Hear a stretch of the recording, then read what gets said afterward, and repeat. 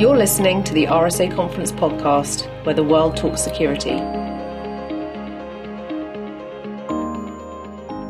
Hello, listeners. Welcome to this edition of our RSAC 365 podcast series. Thank you for tuning in. I'm your host, Casey Zerkis, content strategist with RSA Conference, and today I am joined by our guests, James Binford and Ashish Rajan, who will be talking about the Cloud First CISO. Today's podcast is sponsored by Acronis. Acronis unifies data protection, cybersecurity, and endpoint protection management for IT professionals and service providers, delivering integrated cyber protection that solves the modern digital world's challenges. With Acronis, you not only ensure proven threat protection, but enable faster return to productivity in case of incidents. Learn more at acronis.com. Also, I want to remind our listeners that here at RSAC, we host podcasts twice a month, and I encourage you to subscribe, rate, and review us on your preferred podcast app so you can be notified when new tracks are posted. And now I'd like to ask James and Ashish to take a moment to introduce themselves before we dive into today's topic. James, let's start with you. Absolutely. I'm James Binford. I'm director in BISO at Humana, supporting a very cloud and AI/ML forward business line. My background's in cloud security. I've spent the last 5 years focused on it at places like Google, Amazon Web Services, and KPMG, and really glad to be here. Thank you for the opportunity. Welcome. And Ashish. Thanks for having me, Casey, and really glad to have a conversation with James as well. My name is Ashish Rajan, and I am a CISO by the day. And as I like to call myself, a Batman or a live streamer over the weekend for a podcast called Cloud Security Podcast, which gets over 16,000 views per episode. But that's our humble brag for work that we're doing for the community. Apart from that, I love being part of community events and love having conversations like these. So I'm really looking forward to a great conversation between all of us. I am as well, and I'm so glad that you both can be here to join me today. So I think one important place to start for us is this role of the BISO. We say it as if everybody knows what it is, but what is the BISO exactly, and how is it different from a CISO? Yeah, I'll take that first part of the question. And the BISO, the Business Information Security Officer, is the bridge between their security organization and the business they support. And on that bridge, a BISO will represent security to the business, so communicating requirements, policies, providing security perspective and expertise, and they represent the business's needs back into the security organization, so challenges, concerns, and issues. I think for me personally, the B in the BISO stands for bridge between security and the business. So pretty much what James said. I just like to call it bridge information security. That's my version of it, but yes. That's pretty much what James called out. I like how we both pronounce that acronym differently. It is funny with acronyms, right? Like the CISO, the CISO, who knows what we're calling it. Yeah, so do we call it BISO? Is that the correct? I think it depends on the organization that you're in. Right. Yeah, I don't know that there is a correct. Exactly. Tomato, right, Ashish? Sure. Yeah, that's right. CISO, CISO, same. BISO, BISO, same thing. Okay. I'm going to go with BISO because I like that. How do BISOs support CISOs as they build a cloud security roadmap for migrations? I'll put my bid in on this one. I think in a cloud migration, the BISO's role first and foremost is to help their CISOs and the security organization see through the fog that's really inherent with fast-moving migrations. The fact is, security will never have the time to perfect things before the business begins migrating workloads into the cloud. So the BISO has to be there to help the CISO and the security organization focus on what's important based on what's being migrated. Right? If you've got public-facing assets, maybe you're more worried about the edge than you would be if you're just putting a bunch of data into blob storage buckets. And the role is also to help balance security needs with business needs. The business needs to experiment because that's why the business is going into the cloud in the first place. And with experimentation come trade-offs. So the BISO needs to help the security organization make appropriate trade-offs. If you think about serverless, when serverless first came out, security organizations were very concerned about their inability to see into these servers underpinning this ephemeral infrastructure. But it still made a lot of sense for the business. And a BISO, that's where the BISO comes in, to step in, help the security and business lines understand the pros and cons, and help them come to a decision. Just to add to what James was mentioning as well, I think traditionally, it's worthwhile calling out a role of a BISO or a BISO hasn't really existed for more than, 2-3 years now, at least publicly. There has always been a space for this, and usually what used to happen is the CISO is kind of under the pressure to kind of do this part as well. So it's definitely valuable to see that the industry is trying to recognize that there is a need for a separate role, specifically calling out I guess, as I was saying earlier, the bridge between the business as well as the technology side and the security side. So, I can probably give an example for what it used to be before a BISO became a thing, where someone like myself would work with the business while trying to stay technical for the technical team that I manage as well. And the importance of that role only highlighted was when you kind of grow the scale of the organization. And after a point, to what James was saying, there are certain divisions which just need special attention.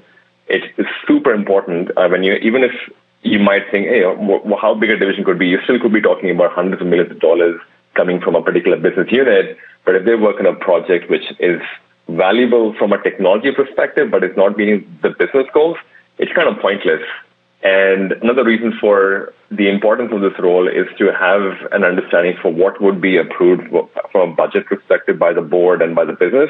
Because technically, I might want, to James's point, the best serverless security solution out there.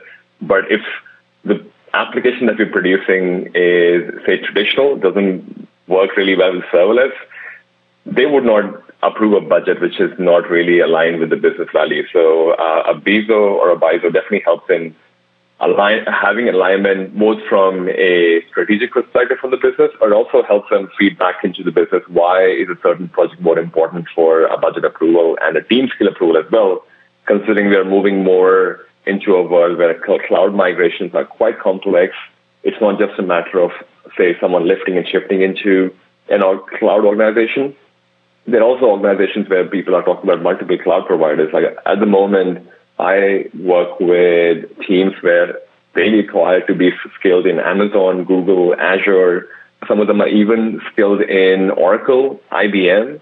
It's like the list doesn't end. So keeping up to date with just the cloud migration piece itself is a big job. So the BISO definitely fills that role quite well for us to keeping us in tabs with what's the business requirement, what's the driver for this financial year that we can actually work towards instead of thinking something we need rather than and building it and finding out that actually the business doesn't really care about this. So quite a crucial role. Yeah, I wonder how much the BISO role, and like you said, Ashish, it's a brand new role, but over the next 5-10 years, looking back, I wonder how much credit the BISO role will get for reducing the rate of CISO burnout, right? Just by being that place to sort of offload a little bit and get a little bit of perspective so CISO can stay holistic, right? Definitely. And I think worthwhile calling out another role that keeps popping up is people are thinking of having CISOs specifically for the cloud space as well. Just because the examples that I gave earlier, IBM Cloud, Oracle Cloud, Google, AWS, these are big companies. And these are all, if you think about from a traditional context, they're all big data centers that you're building slowly. And over time, to what you're saying as well, say another 6 years, a BISO is able to help bridge that gap between the business. But from a CISO perspective as well, there needs to be someone who's bridging the technical gap between all these cloud providers as well. Because one cloud provider is completely different to the other cloud provider. So, I think burnout and possibly if they create a role for a cloud-based CISO as well, which is for a particular cloud, that they're specialized in one particular cloud, I think that would definitely be helping in preventing all the burnout that CISO talks about. Absolutely. So that's really interesting. And, as I'm listening to you, I'm thinking, okay, the fact that there are so many different providers that organizations are using, that in and of itself presents challenges, right? And that doesn't even scratch the surface of some of the challenges that an organization is going to face during cloud migration. So I wanted to, number one, talk about what are some of the other challenges that should be on people's radars. But also I'm just curious, in dealing with those challenges, where does sort of finding the solution to those challenges sit when you've got this BISO supporting the CISO? How do you sort of define those roles and whose role it is to deal with what? How much time do we have? Right. We can go deep in this. I think one important piece of perspective, though, the BISO is not a security organization unto itself. As a BISO, you're going to work across your security organization, not just with the CISO. That's what we've been talking about mostly, but really the BISO's relationships across its security organization are going to be incredibly important because it's in that security organization that tooling decisions are made, that funding typically gets allocated. So it's going to be very key for the BISO to not only have great relationships with their business and understand what the business is trying to do, have great relationships with the CISO and understand exactly what strategy that CISO is trying to implement across the organization, but they have to have outstanding relationships with their peers across the organization. I think that's one of the things that actually makes the role so fascinating and complex. I would probably say I would not be surprised if over time a BISO and a CISO sit together in a board conversation where it's not just a conversation about, what the business is doing, to kind of what James mentioned, having that relationship across the business and not just technology makes them quite valuable. But one of the challenges that would come across is, would the board understand the complexity of what someone is trying to achieve? And I guess BISO can definitely fill that gap from a business perspective. And most traditional CISOs and traditional organizations have always filled that role for making security simple enough that a risk conversation is easier to digest by a board member. But sometimes we've always been accused of not having it simple enough to, say, just using something as simple as an MFA, which sounds like a multi-factor authentication is understood by everything. But we have been in conversations in the past where a board just doesn't understand what that is, what's the value of it, and a lot of CISOs just bang their head about it. But having that business context for, hey, this is a compliance requirement, compliance number 1, 2, 3, 4 has this as a requirement for the business, and for us to have more sales of the product, we require to be compliant. And usually the CISO had to do this job and manage this across multiple business units. So that particular challenge is something that's definitely being solved by a BISO, especially if you have a large enough organization with multiple BISOs as well, where it's basically a large enough complex. I think the examples that I've seen in the past are usually fintech organizations which are global. They have one BISO across Asia, one BISO across Asia Pacific as well, and kind of go across the Americas and Europe as well. It's a really complex and a very scalable role as well to the number of relationships a BISO has to maintain. Outside of it, the other challenge I would probably say is coming from a technical background is definitely beneficial.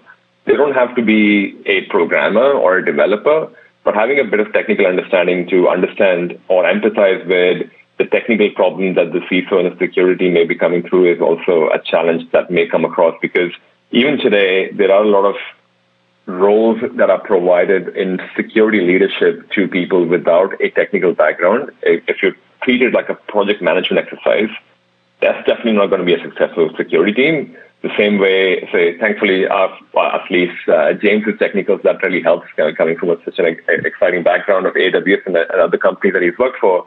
If other BISOs and BISOs are similar, they would definitely help in making the relationship a lot more easier to work with and a lot more productive as well. So I see that would be a challenge as well as we kind of go down the path of making more BISOs available for CISOs to work together with. Absolutely. One thing I really like about the BISO role just generally, you do, I believe, have to have a security background, a security leadership background, but you can come from anywhere in security and be successful in this role. SOC, you can lead an endpoint protection team and be successful in the BISO role because you'll have built the empathy and sort of the security context necessary to really communicate security requirements to the business and to build that bridge between the business and security.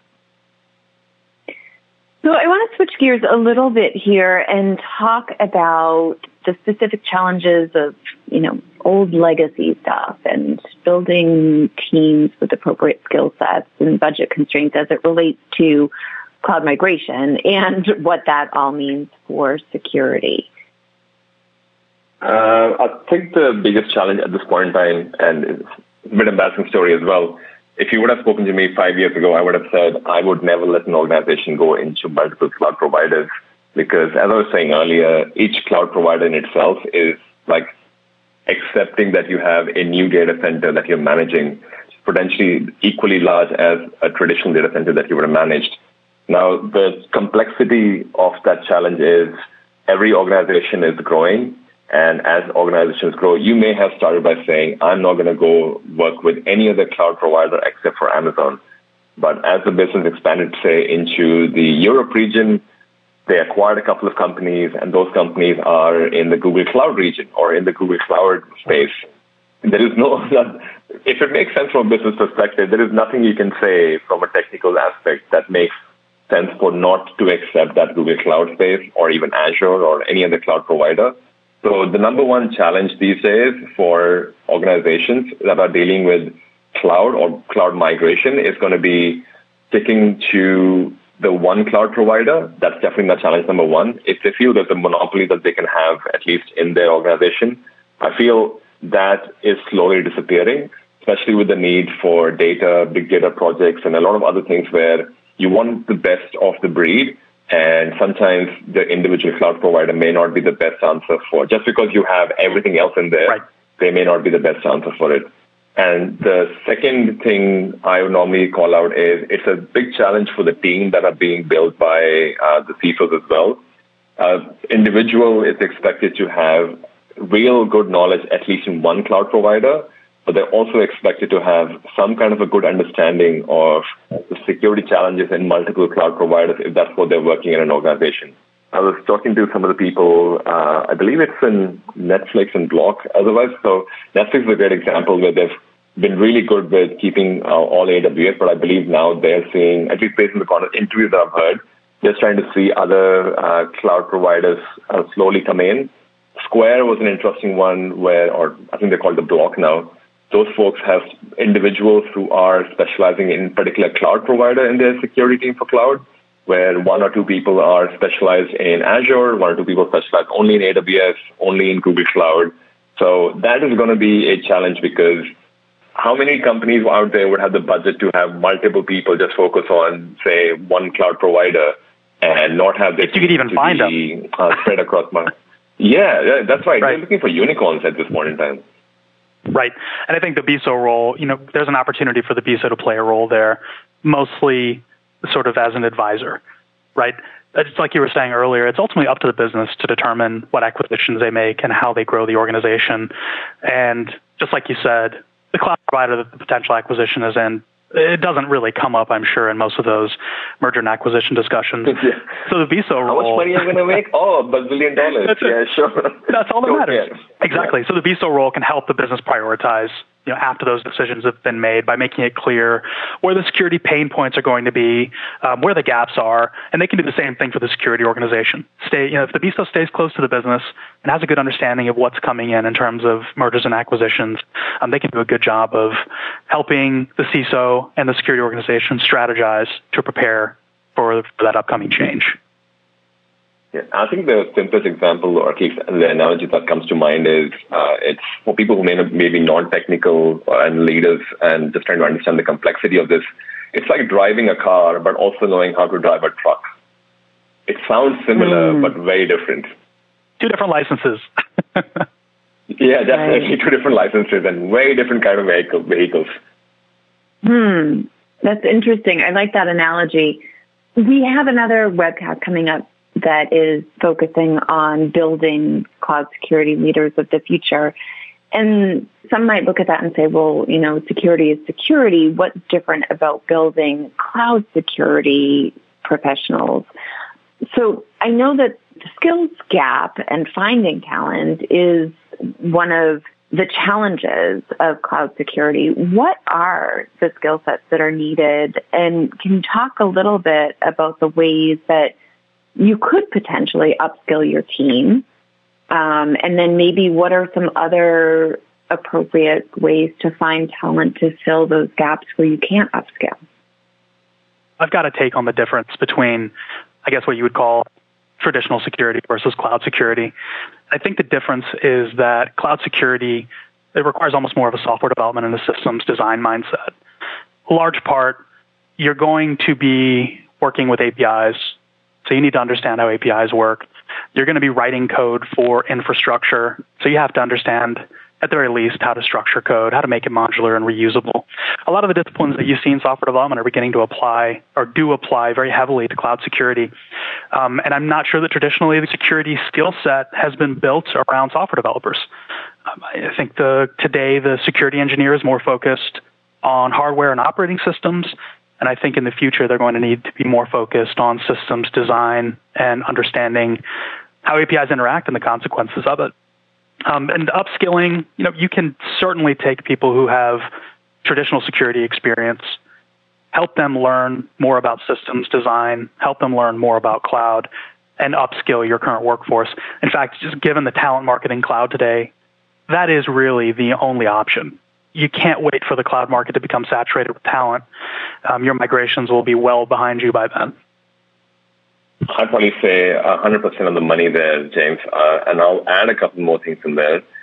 The traditional roles that have existed for people who may be coming in from a traditional background, the whole sysadmin role, that doesn't really exist in cloud anymore because there's no point in having that role because of the automation and the whole idea that you want to deploy and produce software features on a daily, weekly, sometimes hourly basis. The sysadmin role where you just let someone know, hey, I need access to a server.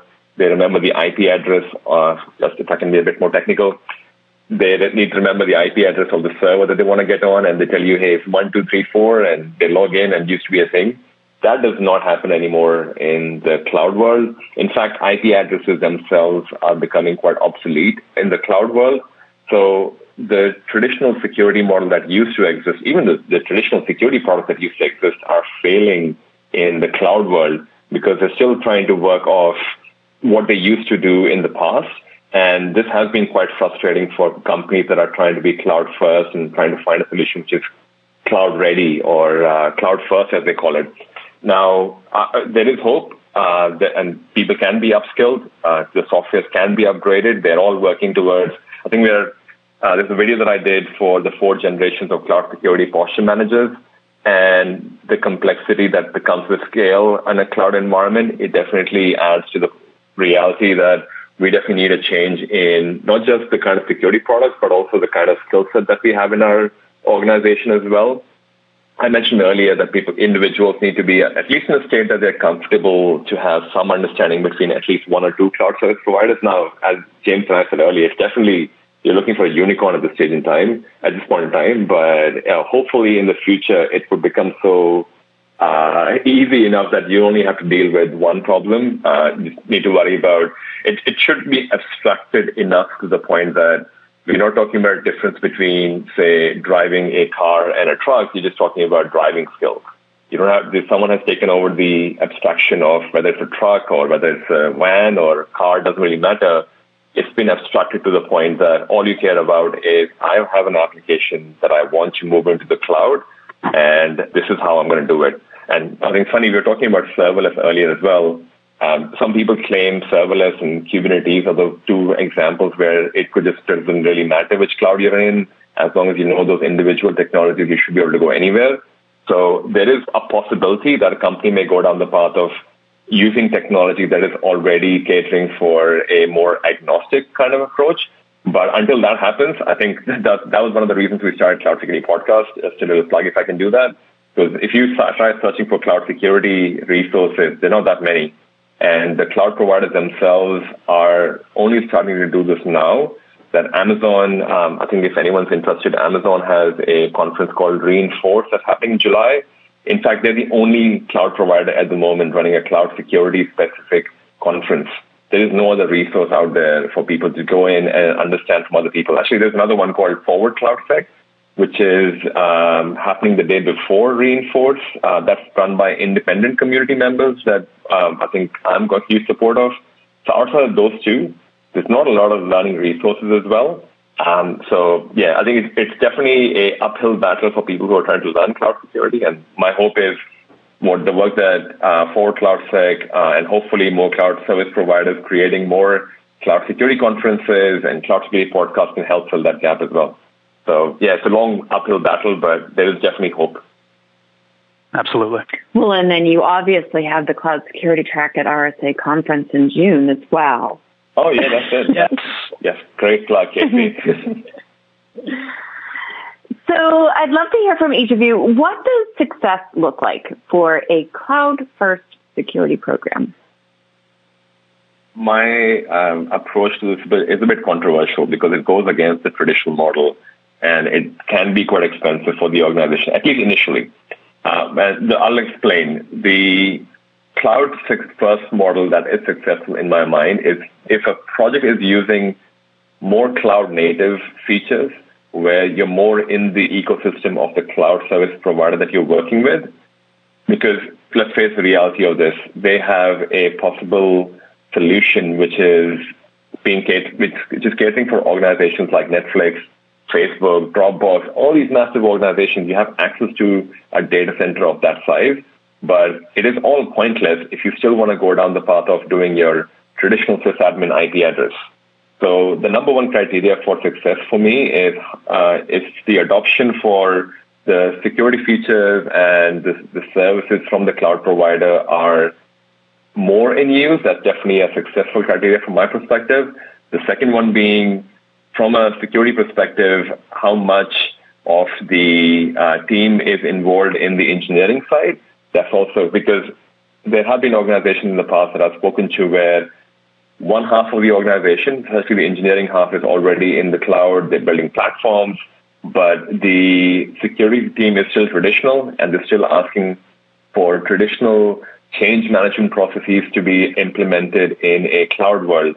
Now, I was talking about deploying new features into your product on an hourly, weekly, monthly basis. The reason why we could not do this in the past is because we never had the capability like cloud, which was more software defined, to do this before. But now we have the feature, and we still ask them to kind of go down the path of using traditional change management processes. That would definitely be a negative. So anyone who's probably gone beyond that and figured out a way to deploy features more frequently, I think is the second big criteria. The third one, which is why I feel it's a bit expensive, is that business has to make a decision for what applications are not good enough for cloud and make a call whether they transform them in the cloud space for being more cloud native, quote unquote, where they're using more cloud features, or maybe they're actually using cloud native technology, and making a call for this is going to be an expensive exercise in the beginning, but over the long term, it is going to save money and it's going to be cheaper as well for the organization to scale easily without hurting the wallet. So those three are my favorite at the moment. That sounds pretty simple. James? Right. Very, very simple, right? I especially like the sort of the usage of cloud native security. And I'm going to talk about a KPI related to that I think is really underused if it's used at all. We've talked several times just in this conversation about the ephemerality, if that's how you say that, of cloud assets. But I have not seen many organizations measure how good of a job they're doing taking advantage of the elasticity of the cloud and maintaining their cloud hygiene. Organizations should be asking themselves, how good of a job am I doing tearing down assets I'm not using? How good of a job am I doing closing AWS accounts, Google Cloud projects, Azure subscriptions that I'm not using anymore? CIOs should care about that because that ties directly into their bottom line. Closing things, shutting things down that you're not using is going to save you money. And then CISOs, BISOs, and the security organization should care about that because that is an easy way to shrink your attack surface. And if you are hitting the metric that Ashish just mentioned, using a lot of cloud-native services, then you should be able to take advantage of the elasticity of the cloud to reduce costs and reduce your attack surface. Another thing that I think is important to measure for a successful cloud-first security program is talent. We've talked also just in this chat about the talent shortage that there is in cloud and the need to upskill your current organization. I think you need to measure how that looks at the top. How many of my leaders have cloud certifications? And then from there, how am I incentivizing the builders in my organization, the people that are actually in the cloud building things, securing things, and how are those incentives working? And then I think you should be measuring as a cloud-first organization what opportunities I'm actually giving my newly certified builders to make it real by getting their hands dirty in the cloud. I haven't seen those metrics, but I think they're very important to a cloud-first organization. And I want to point out, James, that you're not only a cloud-first CISO, but you're also a wordsmith. Ephemerality is indeed a word, so kudos to you for bringing that into the conversation. James and Ashish, it has really been such a pleasure to have you here with me today. Thank you so much for joining us. Listeners, thank you for tuning in. To find products and solutions related to cloud security, we invite you to visit rsaconference.com/marketplace. Here you'll find an entire ecosystem of cybersecurity vendors and service providers who can assist with your specific needs. Thanks for tuning in, and we'll talk to you soon.